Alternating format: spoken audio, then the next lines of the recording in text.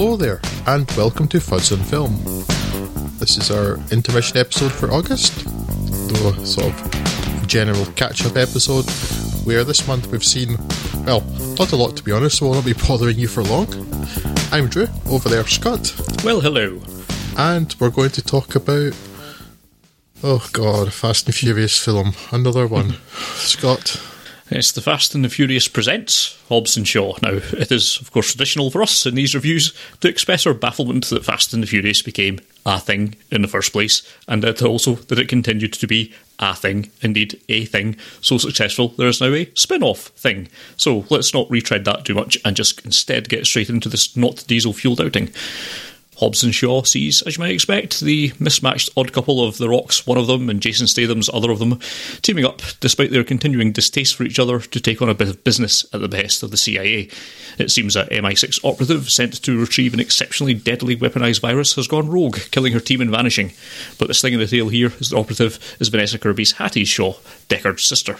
However, we, and before very long, her other protagonists know that she's being set up by the shadowy, mysterious Eteon Corporation, creators of the virus, who want it back to complete their flat-out Bond villain, Moonraker, Spy Who Loved Me-esque scheme of killing the weak and repopulating the Earth with their superpowered machine human hybrids, or hyborgs, as I believe is the term.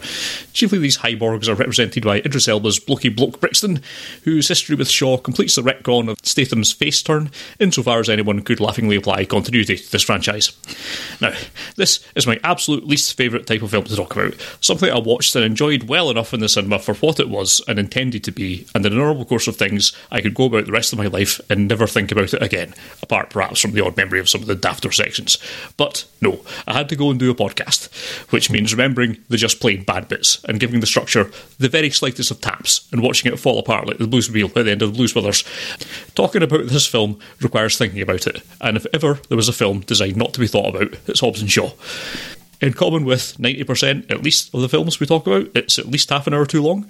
It comes to a logical endpoint after destroying Eteon's Eastern European facility O Evil, including a flamethrower-wielding Eddie Marsan, which is a high watermark the series frankly will never match again.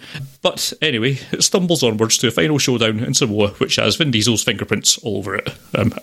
I can only imagine earlier drafts ended well before this, but on submission for approval, he was all like, hang on, I'll try the voice. There's not enough talk about family in here. Go away and add in a bunch of stuff about family. Just slap it in anywhere, that's fine. Thank you. It's not that these sequences are significantly worse or better than any of the other stretches of the film. It's just too much. That happens a lot. The first few times The Rock and Statham settle in for an insult session, I found it funny enough, but the last time seemed awfully forced. I would even give the initial Ryan Reynolds Deadpool as a CIA agent stick a pass as being funny enough on the first time, but the second and the third time, so forced. I protest. Ditto Kevin Hart's turn. Ditto, well, pretty much every single element of the film. We could talk about the plot, I suppose, but I'm not going to. Look, it's very, very silly, but in common with the rest of the series, it's not occurring here on Earth Prime, but some alternate version where cars and bikes and technology and reality do not follow the same rules as they do here. So I could tell you how dumb the handling of the virus is, or even how fancy advanced bikes should obey the laws of physics, or several dozen other things that you could call a plot hole, but, well, as they're fairly transparently hand waves to get to the next action sequence, I don't see the point in bothering. It's the same shtick as the rest of the series, really, just much more blatant, and if you've got to this point making your peace with the mainline Fast and Furious series, then I can't see this annoying you any more than they did. Hobbs and Shaw is objectively a bad film for the reasons stated above. As an explosion and fight scene delivery vector, there's a bit more of a defence. I did enjoy these sections, and of course The Rock and Jason Statham are just much more likeable than the rest of the mainline cast. But I'm not going to defend this opinion with facts. Despite it being awful, I liked it. It's perhaps not the biggest big dumb action film of the year, but it's certainly the dumbest. So if you want a big dumb action film, then this delivers, but if you want anything more than that, then, well, continue your search, because you ain't getting it here. I liked it very much in spite of itself, but yes, I have no interest in ever seeing this again or anything else that it does, and it's set up for a sequel. It's like, nah. Just, nah. No thanks. I honestly don't understand why I keep subjecting myself to these things. Yeah. It's almost certainly to do with the fact that I'm a completionist. Perhaps you could describe that as slightly obsessive, in that I've watched all of the other Fast and Furious films. I figured I need to watch this. It will vaguely bother me to not have watched this. But, oh, crikey, this is a terrible film. And once again, I'm struck by... talked about every time we talk about the Fast and Furious, we talk about the same thing, Scott, about how this is a series that began as an investigation by an undercover police officer into a street racing gang who were stealing truckloads of electronics gear. Yeah. Right. Yeah. It has now become somehow actual sci-fi. Yeah. How? And I'm not exaggerating, not just like Idris Elba's magical bike and all of the other nonsense. Like, no, he's an actual magical man he's basically a Terminator. They even make that a reference in the film, but no, he's a Terminator with a magic spine and all the magic AI. It's like it's happening in an entirely different world now. Yeah, it started on the ground, now it's in space, and I suspect the next one will be in space. And I don't understand how it got there. And it was bad enough that it got to the point where Vin Diesel and his family were saving the world from various threats, but, well, no, it's taken a completely different step this time. It's so stupid, and I hated almost every minute of it. I mean, there were bits of promise towards the start, because perhaps it's the reason why I was actually okay with watching this, in that the best thing about the last Fast and Furious film by far was Dwayne Johnson and Jason Statham, because we were the only two people in the whole film who were not taking it seriously, who understood exactly how stupid it was. And I thought, right, a whole film was that might be fun. But it's not, and to a degree, they're still probably the two people not really taking it seriously, except that it's not consistent because for part of it they seem to be. Yeah. And as you say, the sniping between them does begin to feel very laboured towards the end of the film. It's like they've run out of all ideas of anything they could legitimately say to each other. Yeah, they do it with pretty much every single element of this film. They just go back to the well once, at least, probably 2 or 3 times more than they need to for it. Yeah. It's like there's a really entertaining 90-minute film in here. It doesn't need to be this long, and I've not always looked up how long it is. It felt like it was getting on for 3 hours. It can't be that, but it's certainly over 2. It's over 2, I think. 130 minutes. Some sounds about right. Yeah, and it doesn't need to be. I mean, this is 90 minutes at a stretch, and you'd get everything you need to do out of this. And I mean, all of it's setting up a villain that you don't even see at the end of the day. It's frustrating that it would do that. I mean, it could just be a daft little action film and it didn't outstay its welcome and used its cast appropriately, but no, it just had to keep on going because I don't know why. I mean, has someone done the numbers in the studios? Because I always thought it would be better to make shorter films, then you could get more showings in the day and you might make more money, but I guess they've run the numbers and thought, no, if we make longer films, it'll take up more cinema space and then it'll crowd out other films, and that's how we make more money. I'm sure this has got to be this kind of running time inflation has got to be some sort of studio execs pushing at buttons rather than anyone wanting to tell a story of over 2 hours for Hobbs and Shaw, because it doesn't warrant it on any creative level. Yeah, I know. It's like, if you have something like The Lord of the Rings you're trying to adapt, that deserves the time that it got, because it's such a dense thing, it's such a big story, so many actual characters who are given time to be characters. Yeah. Something like this, I don't understand that time at all. I also don't understand why nobody's calling the villain in this Skynet, because basically it's Skynet. Yeah. There were a couple of scenes, I guess, that I found quite entertaining. The car chase through Glasgow, I actually quite enjoyed. Sorry, London. Yes, that's right, Scott, London. Not just because I was quite enjoying seeing quite clearly Glasgow and wondering, is this the 5th or 6th time they've been through the Merchant City? Because they were just doing laps of it, weren't they? Yeah, could you stop showing the Italian centre, please? Oh, George Square for the 18th time. Okay, that's still kind of fun. But because that was, to a degree, real. Certainly, it looked like it was like a real car chase. Well, the McLaren looked real. I'm not convinced about the bike at any point, but And there are wee bits like that is fun, and some of the interplay between Hobbs and Shaw is entertaining.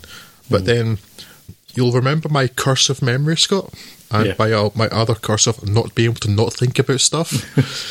So I think about these things, and I'm watching this film, I'm thinking, they're talking about this sister that's never been mentioned before, and completely ignoring his brother, and the fact that this character had nothing to do with MI6 at all. You've invented all of this just hoping that nobody would remember. Maybe most people who watch these films don't remember. I do. Yeah. You can't just change the character completely. Yeah, they mention his brother like one bit, very throwaway as a sop to that, but it doesn't make any sense. It's just like, he's a good guy now, try not to think about it. At some point would be better than that. They mentioned him murdering his brother, but that didn't happen.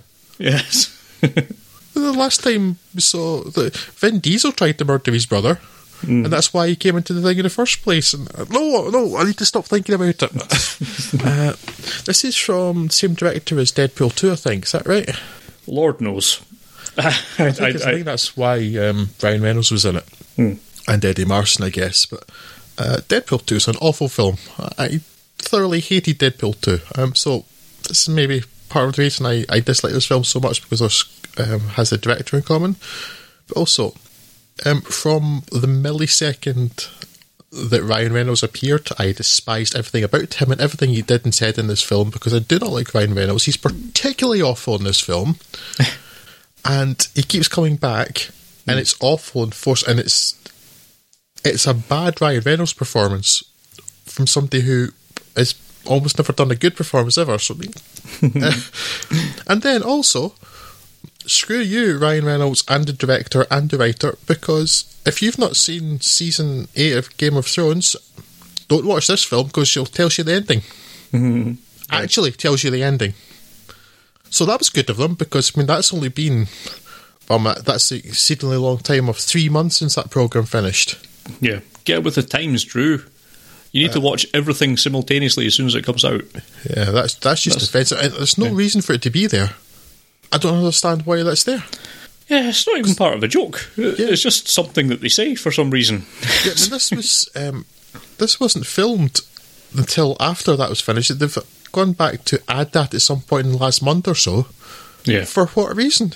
Other than it seemingly is an FU to fans in the cinema for no good reason. For anybody who hasn't seen that yet. If people talk about, say it's on a podcast or something, people talk about that and it's kind of like sort of like a water coolery kind of conversation, like, and you might be making references to how that programme ended and people weren't happy with it, okay. But just in the end of your action film, it has nothing to do with in any way whatsoever to specifically mention how this very popular programme ended. Yeah. Why would you do that? So I hate everyone in this film and everyone involved with this film. And I think I may have finally broken my compulsion to see any more Fast and Furious films. And I'm certainly hoping so. Well, I said that round about Fast and Furious 5, so... Yes. I have problems, but the problems were mine. So 5 stars, says Drew Tavendale. Is this the number of shurikens I want to throw at Ryan Reynolds' stupid face? Yes. Yes. So let's stop talking about this dumb film, which I think is dumb and... No, I said to you before we started recording, Scott, that I had almost nothing to say about this film, but almost certainly I would end up saying lots about it anyway. Yeah. There we go. To thine own self be true, I guess. I know what my faults are. At least it's raised your blood pressure. Yeah, that's good, because I was in need of that. Right. Let's stop talking about this utter pish and move on to something else which, well, from what you've told me before, may also largely be utter pish. Yeah, it's a step up, maybe, but not much. I probably didn't enjoy it much. Anyway, we're talking about The Sun is Also a Star, in which Yara Shahidi's Natasha Kingsley is an overly rational physics student based in New York who doesn't believe in love, and Charles Milton's Daniel Bay is a romantic with a belief in destiny, both in general and specifically that he's destined to be a poet and not the medical doctor that his parents are railroading him into becoming. Natasha's got her own concerns with parents, namely launching a last-ditch effort to stop them being deported back to Jamaica tomorrow. She's off to see an immigration lawyer when a rogue car almost knocks her over, but she's saved by, would you believe, Daniel, and so begins a whirlwind romance of the sort you've seen a couple of dozen times before, certainly if you're as old as I am. Now, there's not a great deal more to it than that, really. It's primarily about the characters of Natasha and Daniel, and they're getting to know each other and falling in love before being ripped apart, which, if we're being brutally honest, isn't all that well sketched out, and is just a clutch of coincidences masquerading as destiny that doesn't really add up to very much. It is to Shahidi and Melton's credit that something so flyaway isn't a total drag, as they both have charm and charisma to spare, which this film coasts by on entirely. Now, I don't really want to be too harsh about this film. It's entirely inoffensive stuff, and it doesn't really deserve the box office battering that it's taken. I must also recognise that I am at least 20 years outside of its target audience. That said, it is tough to recommend anyone actually go out of their way to see this.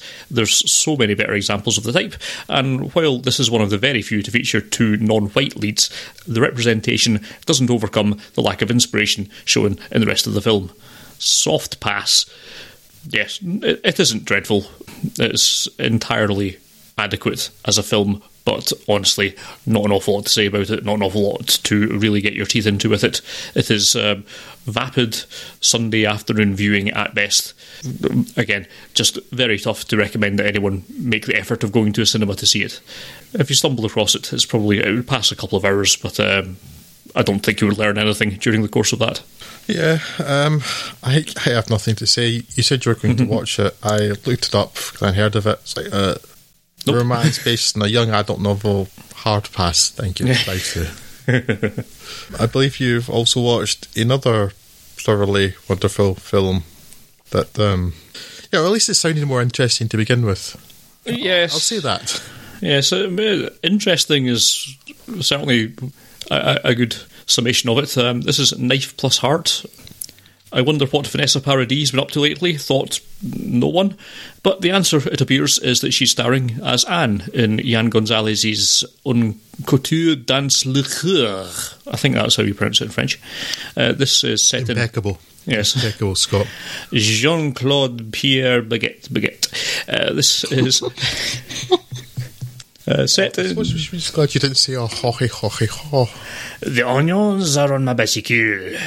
Set in 1979, she's playing a producer of low-rent Parisian pornography, reeling from her recent split with her lover and editor, Kate Moran's Louis. Louis could no longer deal with Anne's controlling nature, but we don't really have to deal with that for very long before the film morphs into a slasher, as the cast of Anne's film seemed to be targeted for death by a dude in a leather face mask and a dildo with a retractable knife. At which point, well, if the film's not taking itself seriously, I don't see why I should. It flicks around between Anne using these events as inspiration for the continued production of her films before briefly crossing genre into some sort of fantasy while she attempts to find out who's behind the killings, and then back into slasher territory for the bloody end. Now, I normally have a soft spot for this sort of ill-advised lunacy, and I'd quietly allowed myself to hope that this was shaping up to sit alongside Mandy, but sadly this hodgepodge of exploitation, relationship melodrama, giallo-esque slasher and weird, presumably purposefully awfully realised fantasy elements never cohere into anything worthy of viewer, or certainly my, attention. It has something of the feel of a film that's trying to position itself from the off as a cult classic, which just feels cynical. That's a status that's bestowed by an audience, not created by the filmmaker, and this has something of an air of desperation to it. I'll give it this. I was never bored, as you could never be quite sure what nonsense it was going to throw at you next, and for that reason I can't say that I hate it. Who knows, maybe you're in the market for something incredibly strange and irredeemably French, and this will scratch that itch and become a firm favourite of yours, the way, for example, something like Tetsuo the Iron Man did for me as a youth. After all, that's no less weird a concept. However, given that I didn't really like Knife Plus Heart all that much, I'm not going to recommend that you roll that dice. At least not until those dice appear on a streaming service that you're already paying for. Yes, it's... of the films we've spoken about today, easily the most interesting of them, but sadly not one that's actually any good. It's just outright weird. And if you're in the mood for something that is just plain weird, this might do you. But that's one of the most guarded recommendations that I can give. And yes, it didn't quite cohere into anything for me. Just it throws a lot of things on the wall, but I don't think any of it really sticks. And yes, not really a great use of your time.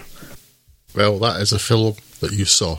That Yes. is certainly the case. Yes, I can scratch that one off the list. I suspect this will not be a film that I will also be seeing. No. Not Mandy out of 10. Yes. Yes, watch Mandy out of 10 instead. Well, that's mostly it. Have any feedback on Twitter, Scott? Something from the Chopper Fireball guys? Indeed. Guy. Well, Guy more, really. Yes, at Chopper Fireball on his Twitters, Hobson Shaw is a lot harder work than it should be, which is a fairly concise summation, I think, of what we said for about 15 minutes. Yes, it could have been good, but yeah, it kind of isn't. Yes. So that's your lot. We'll be back with you soon enough, but until that time, if you do want to get in touch with us, then please do so. You can do so on the Twitters. We're there at FudsOnFilm. We're on Facebook, facebook.com/FudsOnFilm, or you can email us, podcast@fudsonfilm.com. So, thank you very much for your attention, and we'll see you soon. Goodbye. Bye-bye.